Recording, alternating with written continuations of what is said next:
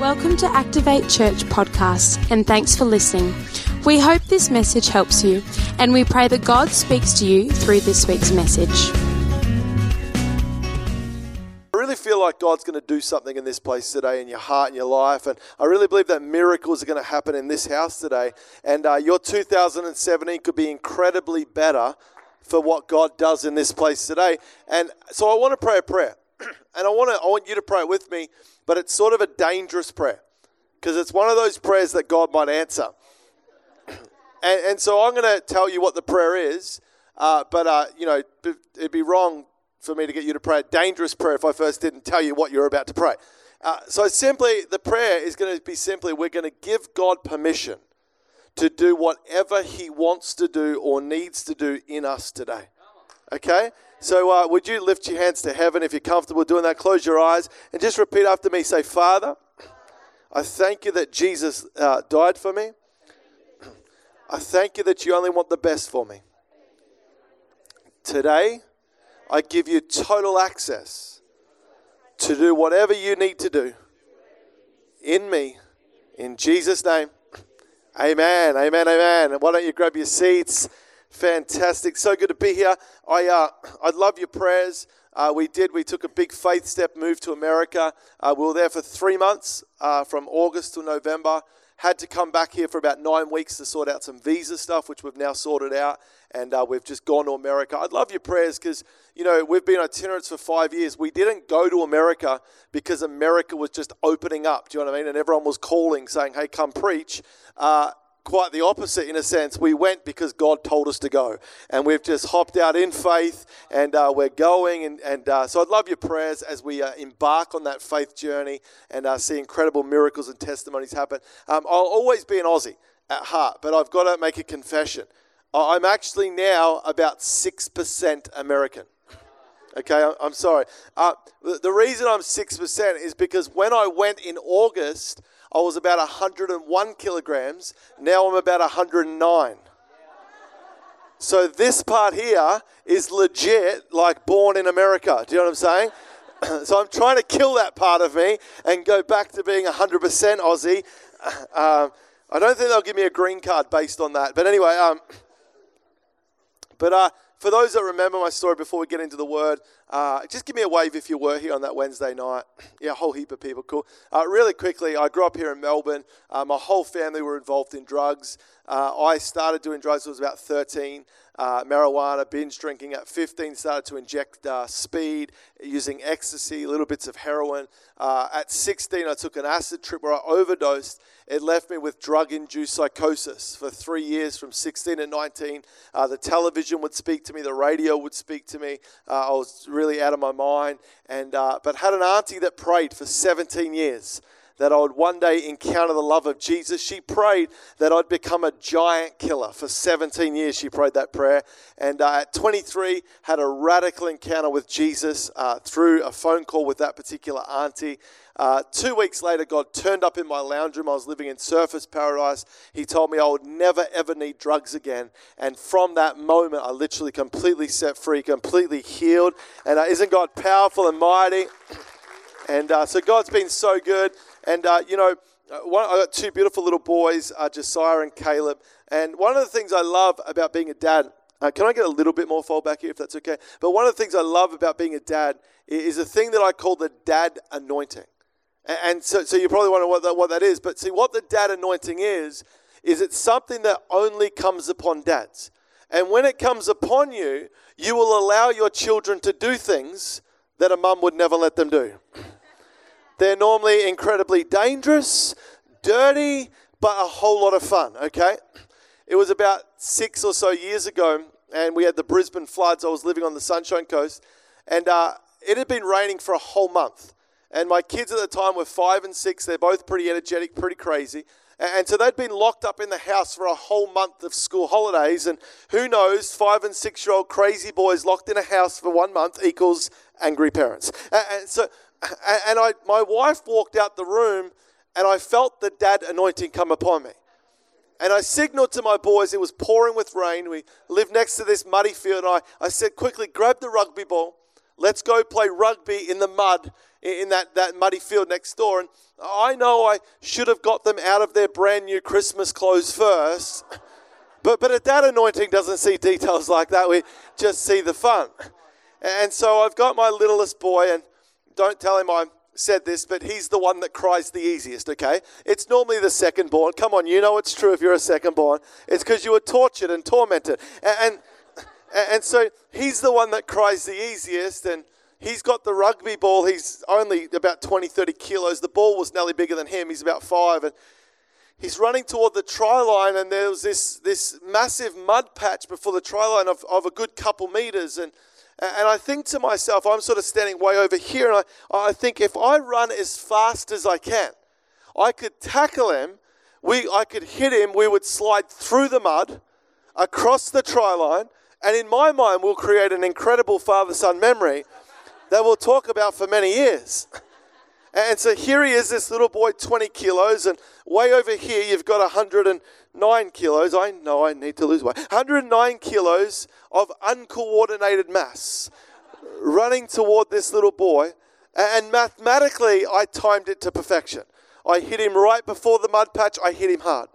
We slid for about 2 meters right across the mud, across the try line. The only problem was his head was face down the entire time. He got up and threw the ball as hard as he could and ran off to mum. And that's when you need the mum anointing, when the dad anointing goes horribly wrong, which happens quite a bit. But I remember when he looked at me, and he looked up at me in anger, and I remember looking into his eyes, and you actually couldn't see the whites of his eyes because they were covered in mud. It was at that moment I got the thought for this particular message, and God started to give me revelation. And get ready, okay, because this is deep, okay? And it's this simple thought that having mud in your eyes does not help you to be able to see. Deep, isn't it? It's deep. It's like, yeah, no wonder you got to America. They kicked you out. Having mud in your eyes does not help you to be able to see, unless, of course, Jesus is involved. Have you ever thought about the story, if you know it, in John 9, where God heals a blind man? But the way that he does it is Jesus, who represents God on earth as a man, fully God, he spits into the ground. He makes a little mud spit pie. He puts it on the man's eyes and tells him to wash it off in a pool called Siloam, and the man is healed. Like, have you actually ever thought about that story? Like, what is up with that? Like, seriously, was Jesus like, had he been awake too long the night before? Well, was he showing off in front of the disciples? Do you know what I mean? Like, boy, watch this one, watch this. Like, was he sick? Was he bored and sick of conventional miracles? Do you know what I mean? Like, could you imagine if I said, hey, Pastor Ben, I feel like God wants to move in this service, but if you could just get me a little bucket of dirt. And then I clear my throat, do you know what I mean, and spit, and I get the little spit and the mud. I say, church, I tell you, there's an anointing in this place right now. Like, even if I'm the blind guy, I'm like, you know what? I'm going to wait for Ben Naitoko. I'm going to wait for someone to just put their hands on my head. Do you know what I mean? Like, and it seems like such a random thing that Jesus would do, doesn't it? But I really believe there's an incredible hidden truth for us as to why Jesus did this particular thing. I want to read from John 9, verses 6 to 8. The guys have got it on the screen. But before we read it, let me just tell you what's happening just before this particular verse. There's a conversation happening. You could almost call it a theological debate. And they're asking a question about life that's actually a pretty fair question to ask. They're looking at this particular blind man and they're saying, why him? I mean, why him? Why was he born blind? It's a fair question, isn't it, in life? And one person, theologically, he says, one of the disciples, he says, well, I reckon it's because his parents, like they were just terrible sinners. So God gave them a blind child.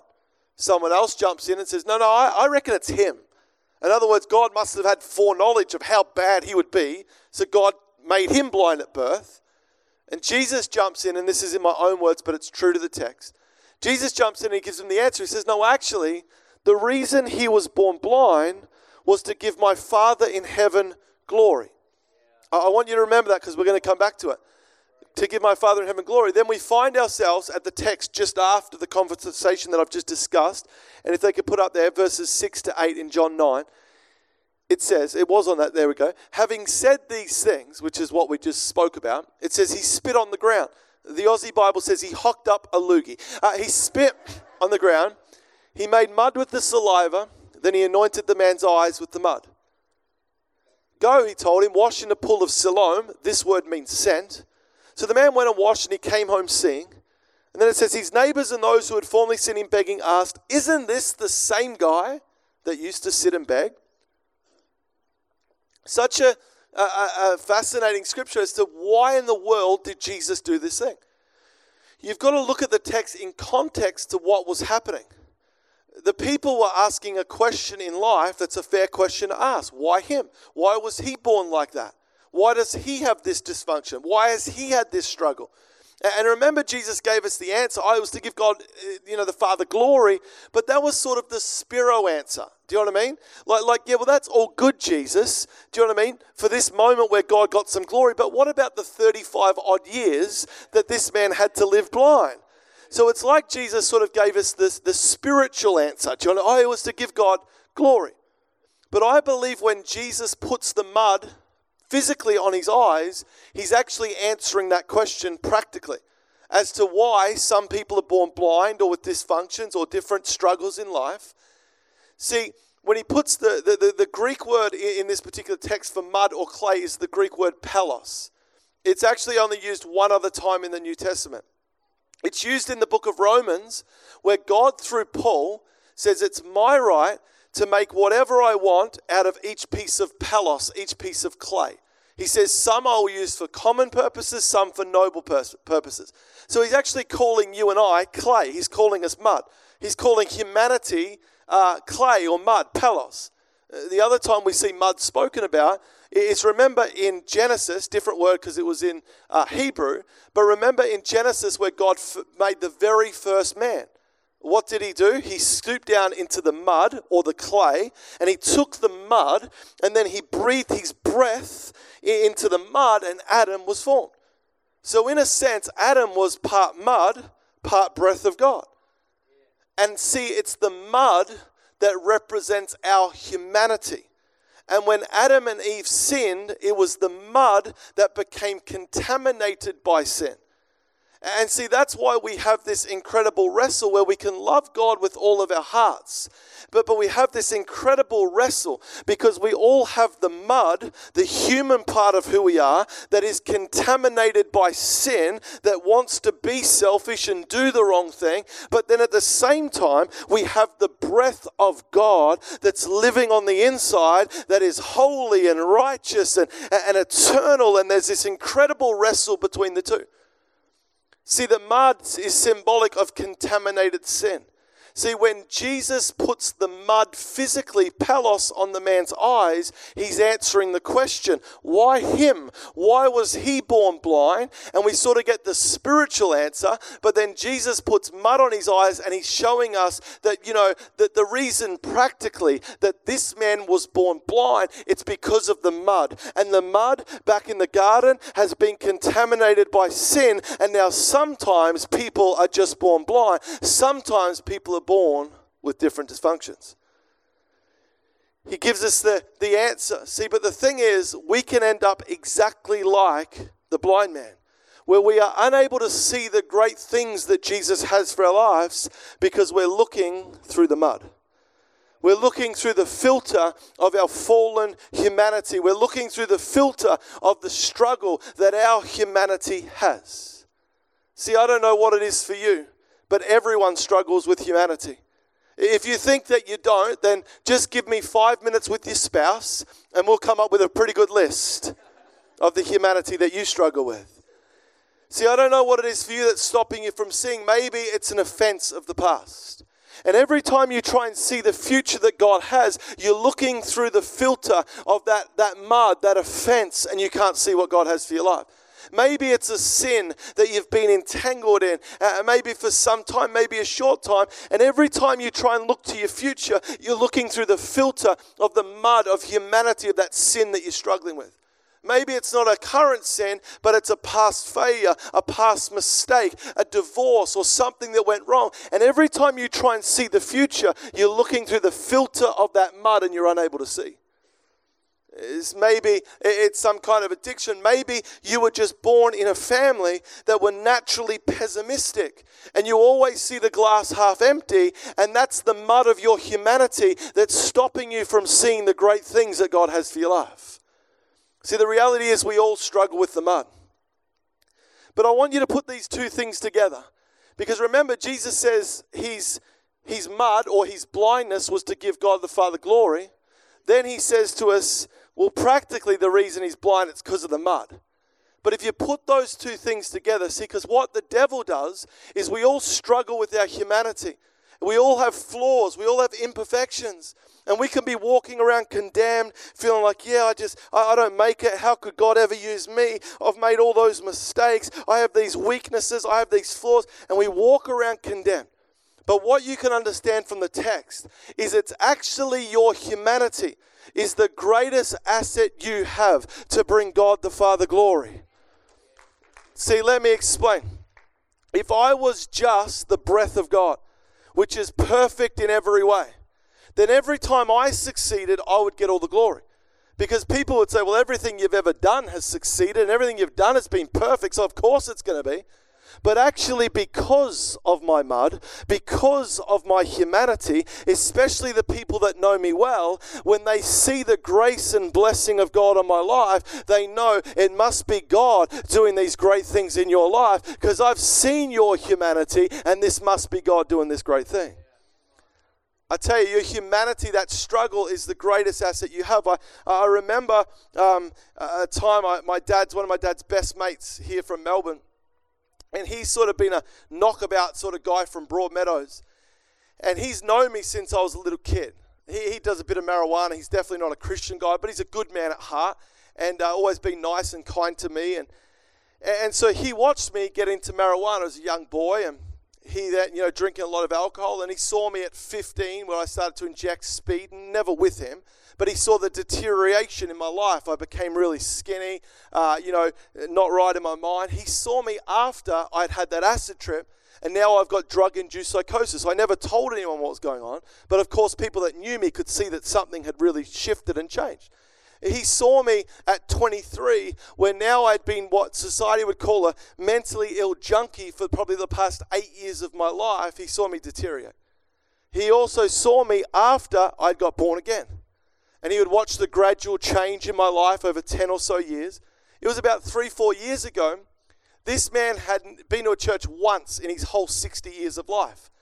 I told him I was preaching at a church in Melbourne, and I said, hey, is there any chance you'd come along and hear me preach? And he said, I'll come along because I've known you your whole life. And he comes to church, and he's a rough kind of guy, and I preach my heart out as good as I can. And it gets to the end of the service, and if I be honest with you, I don't care what anybody else thinks. I just want to find out what my dad's best mate thinks, and because it means a lot to me. And I find him on the front steps of church, and I get there after the sermon. I says, hey, Mark, what did you think? I can't tell you exactly what he said word for word, because I'd never be allowed to preach here again. So let me give you the censored version. This is without exaggeration. This is a man that is not a Christian. He hasn't been to church, but he's known me my whole life. I said, what did you think? He looked at me and he said, I know you. He said, I've known you your whole life. I know who you are. He said, only God could have done what I just saw happen on that stage. There's no other explanation.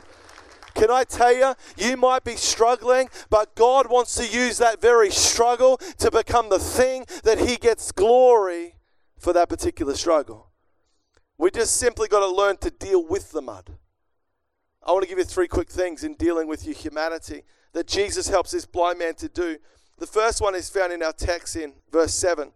It says to him, go wash in the pool of Siloam. That word means sent. It tells us in the text. The first point is this: if you're going to deal with the mud, because remember, this man's got the mud on his eyes, symbolic of his struggle, his humanity. He says the first thing you got to do is take your mud, your flaw, your struggle, take it to Siloam. Siloam, that word means sent or sent one. See, my first point is this, is if you're going to deal with it, you've got to go with intent to the one that was sent. See, Siloam is actually a picture of Jesus Christ because he was the one that was sent. See, Jesus, the fact that he was fully God but also fully man, he had the same mud to contend with that you and I do, yet he was the only one that ever perfected the mud.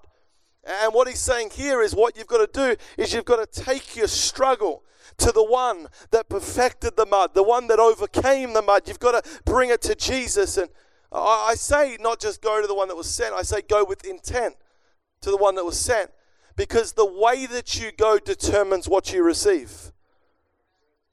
See, the way that you go, see this man when he got the mud on his eyes, although his auntie was an incredible Jewish cook, he didn't stop off at her house for some lunch. When he got a sense that my healing is at Siloam, I tell you, don't get in my way. Don't talk to me because I've got a sense that my healing is at Siloam. I'm going straight to Siloam to get my healing.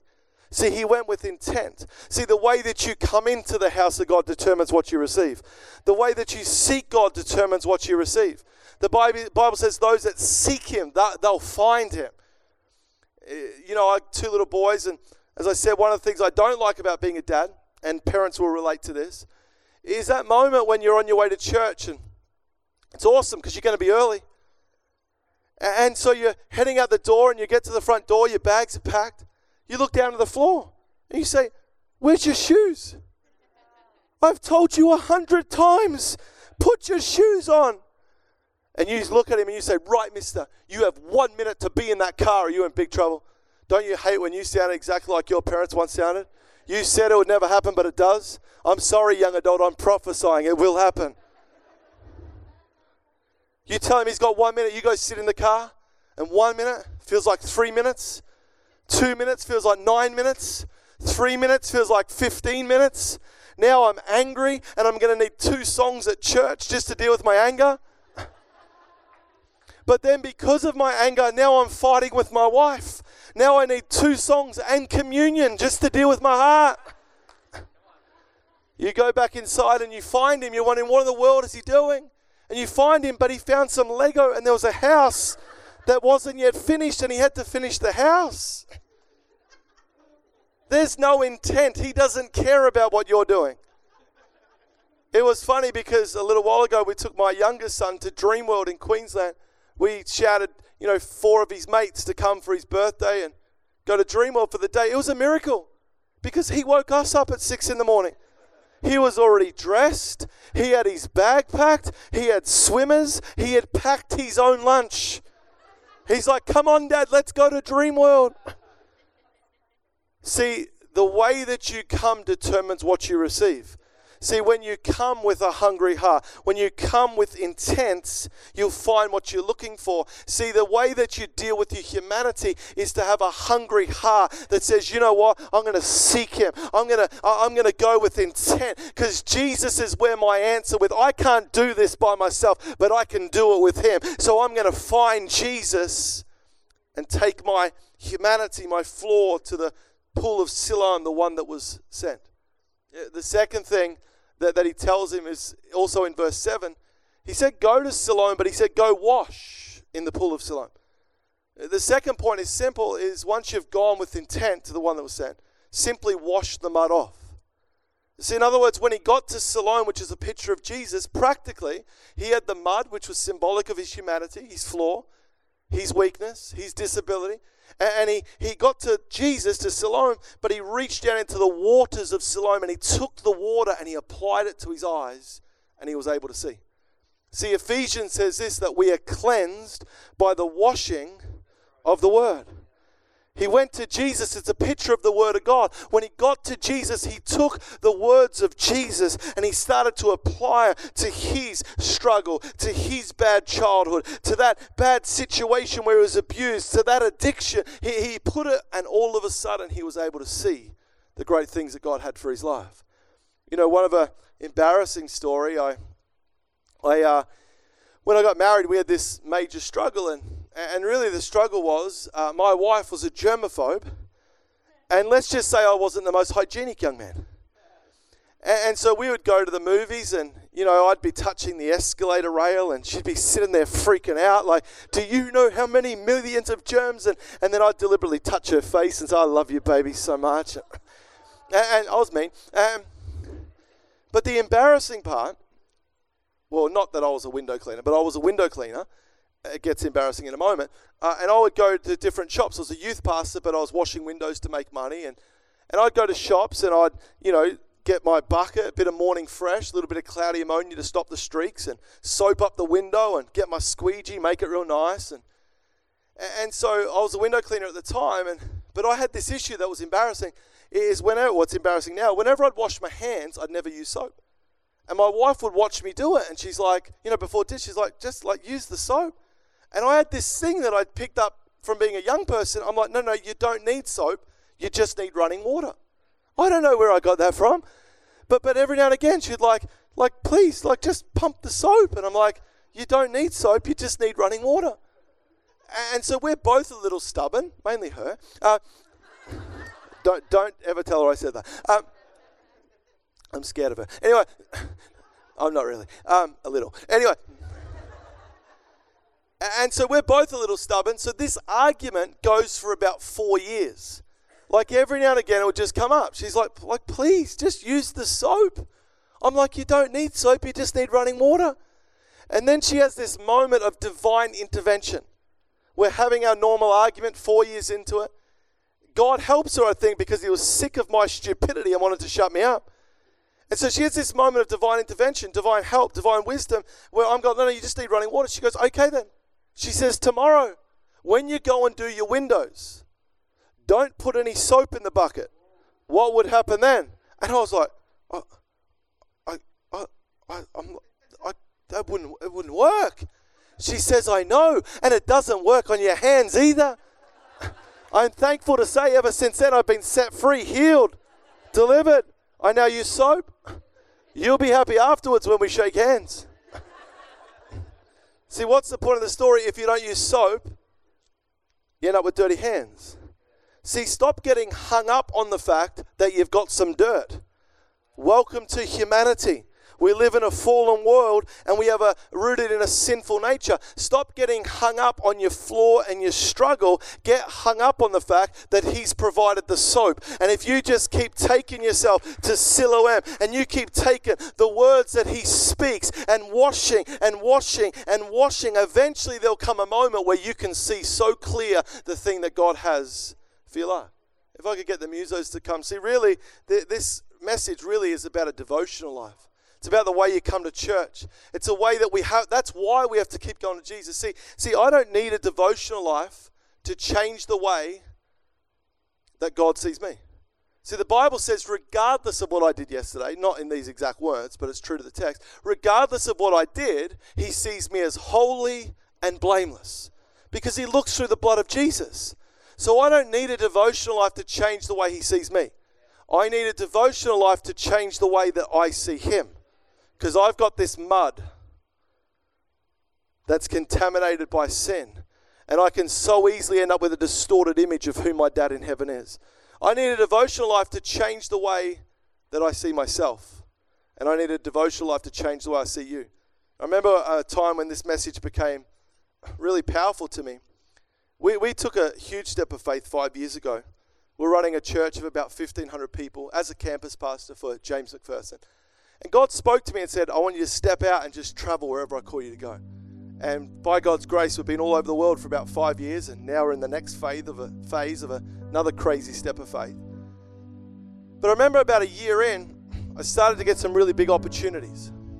Preach at some big churches, Planet Shakers. I remember preaching there, and it was amazing. I couldn't believe that I was going to do some of these things. But then I had this moment where I really started to shrink back. Because some of those pastors, I'd talk to them, and Pastor Russell would talk about his dad, who ran the whole movement for AOG. And then he'd talk about his dad's dad, who did missions all over the world. And I really actually started to feel my low self-worth, insecurity. I started to feel like I didn't belong on those platforms. I didn't belong in those circles. See, the reason I felt like that is because of the family that I've come from. Most of my family come from Broadmeadows, at least my grandparents. My dad's mum was a beautiful lady, but when she was 2, she was made an orphan. She was raised by her auntie, who was the local madam at the local brothel. It's where my nan lived. She grew up in a brothel. And you don't have to be Einstein to think about what happens to a little girl that grows up in a brothel. She married a man who was my dad's dad, who had an abusive childhood, but also became a very violent, abusive man, was an alcoholic. He broke most bones in my nan's body in front of my dad, threw her through windows, broke her jaw. He would make my dad and his brothers fight until someone could no longer stand up. He's a very angry man. He got born again 3 years before he died. But that's the parents that my dad came from. And it's no wonder that my dad used drugs and alcohol to medicate the pain of his childhood. On my mum's side, again, my mum's mum, beautiful lady, she's in heaven now. But her whole childhood, as a little girl, she was sexually abused by her own dad. She married a man that was also abusive, mainly verbally, was an alcoholic for many years of his life, suffered with depression. That's the mud, in a sense, the humanity that my mum came from. And just to make it worse, when my mum was 9 years old in Glenroy, she was walking home from school. She walked through a vacant block and 3 teenage boys grabbed my mum as a 9-year-old girl and they raped her. And again, it's no wonder that my mum used drugs and alcohol to medicate the pain of her past. My mum and dad both come from siblings of 7, so 14 in total. Nobody went to university. Nobody succeeded in a massive, massive manner. See, that's the mud that I've come from. And I started to shrink back. I started to feel like, but God, I'm not like them. I don't really belong. And really it was insecurity and low self-worth that was my mud that was stopping me from seeing. And I had this moment where I was reading my Bible, just bringing my mud to the one that was sent. And as I went to these words and I read a scripture I've read so many times in Genesis where it says that we were created in His image, we were created in His own likeness. And as I read those words, it was like the Holy Spirit jumped off the page and He said, Lucas, that might be the immediate humanity that you came from, but let me tell you the original place you came from. You were formed and created in my very own image, and you can stand wherever I call you to stand and go wherever I call you to go. See, it's a simple illustration for me that my mud was stopping me from seeing. But I found the right piece of soap. See, I don't know what it is for you. Maybe it's insecurity and fear.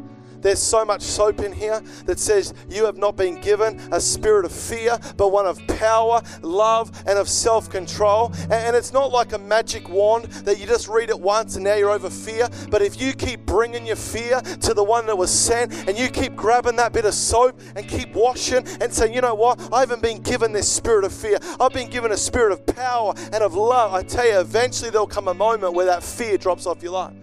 See, maybe it's an addiction that you're just struggling with so much. There's so much soap in here that says when the Son sets you free, you will be free indeed. That you are no longer a slave unto sin, but a slave unto righteousness. See, I don't know what it is for you, but whatever the mud that you're struggling with, can I tell you there's the exact right piece of soap. Last point, I need to move. This one's a quick one. Verse 8 is sort of the answer to why God wants you to live like this. You know, why does God want you to have a devotional life? Well, is He like this tyrannical God that says, you better spend time with me? No, He's a loving dad that wants to see you flourish. But verse 8 sort of tells us why God wants you to live this kind of life. Let's put that up on the screen. It says, His neighbors and those who had formerly seen Him begging asked, isn't this the same guy that used to sit and beg? Isn't that, once he's healed, isn't he the same guy that used to sit and beg? See, the reason why God wants you to live like this, number 3, is so that you'll stop living like a beggar. See, if you won't deal with that addiction, God still loves you, but you live your whole life like a beggar. if you don't deal with that insecurity, that low self-worth, that fear, then you're the one that lives like a beggar. If you won't deal with that negative mentality, then you're the one that lives like a beggar. If you won't deal with that offense, that thing that person did to you, you're the one that lives like a beggar. But I want to tell you today, God has not called you to live like a beggar. He's called you to be the head and not the tail. He's called you to be above and not beneath. He's called you to be a daughter or son of the Most High God, to flourish in every single aspect of your life, in your family, in your business, in your career, in your church, in every single area of your life. Last story, and then I'm going to pray. I'm going to be done at 11:30. Is that okay? Okay. Last story. A friend of mine. I remember sitting with him here in Melbourne. He comes from a family of 3 brothers from the country, Victoria. Good Christian home. His parents were perplexed. He was the youngest because the 2 older boys were just good Christian teenage boys. But he went off the rails. Excessive drinking, suicidal, didn't want to go to church. And the parents were perplexed because they're like, well, how can 3 boys have the same upbringing but one be so different? I remember sitting in a cafe across from him as he starts to share his story, and he says, Lucas, what my parents didn't know at the time is when I was 4 years old, a family male friend came to visit our country farm, and late in the early hours of the morning, he snuck into my room and he sexually abused me. I remember sitting across from him, he says, it was like a black cloud came upon me and it never left. To make the story more horrific, he tells me that this happened to him from 4 different males in his childhood and upbringing. 4 different people sexually abused him. Thankfully, I don't know the exact details, but roughly at about 18, 19, he went to youth group and he gave his life to Jesus Christ. The good thing is he didn't just make an emotional decision, but he committed to the process of discipleship. He committed to the process of taking his mud to the one that was said. He continued to go to Jesus and say, you know what? I'm not going to let what 4 evil men did to me determine who I am. I'm going to find out who Jesus says that I am. I'm going to keep washing and washing until I can see. At about 21, he went on his first ever missions trip. He went to India. While he was out walking by himself, a pimp came up to him and offered him a little girl for hardly any money at all. And in that moment, the Holy Spirit said, son, you're going to help little girls like this all over the planet. He went back home, committed to that process. A few years later, he was in the shower, and the Holy Spirit spoke to him. He said, son, it's now time to start what I talked to you about. He started a ministry. He doesn't run it anymore. It's been sort of finished up for about 5 years and passed to other agencies. But he started it from scratch. And at the end of his roughly 10 years, he had 4 homes, 3 in India, 1 in Congo, Africa, where at that time 350 girls were living in these particular homes that had been rescued from brothels. He had this one really cool rule because over 10 years, many girls had graduated and gone on and got married and that kind of thing. And he had this rule that if they married a man that loved Jesus and the church, then my friend would pay for the wedding, just like a dad would. See, why do I finish with this story?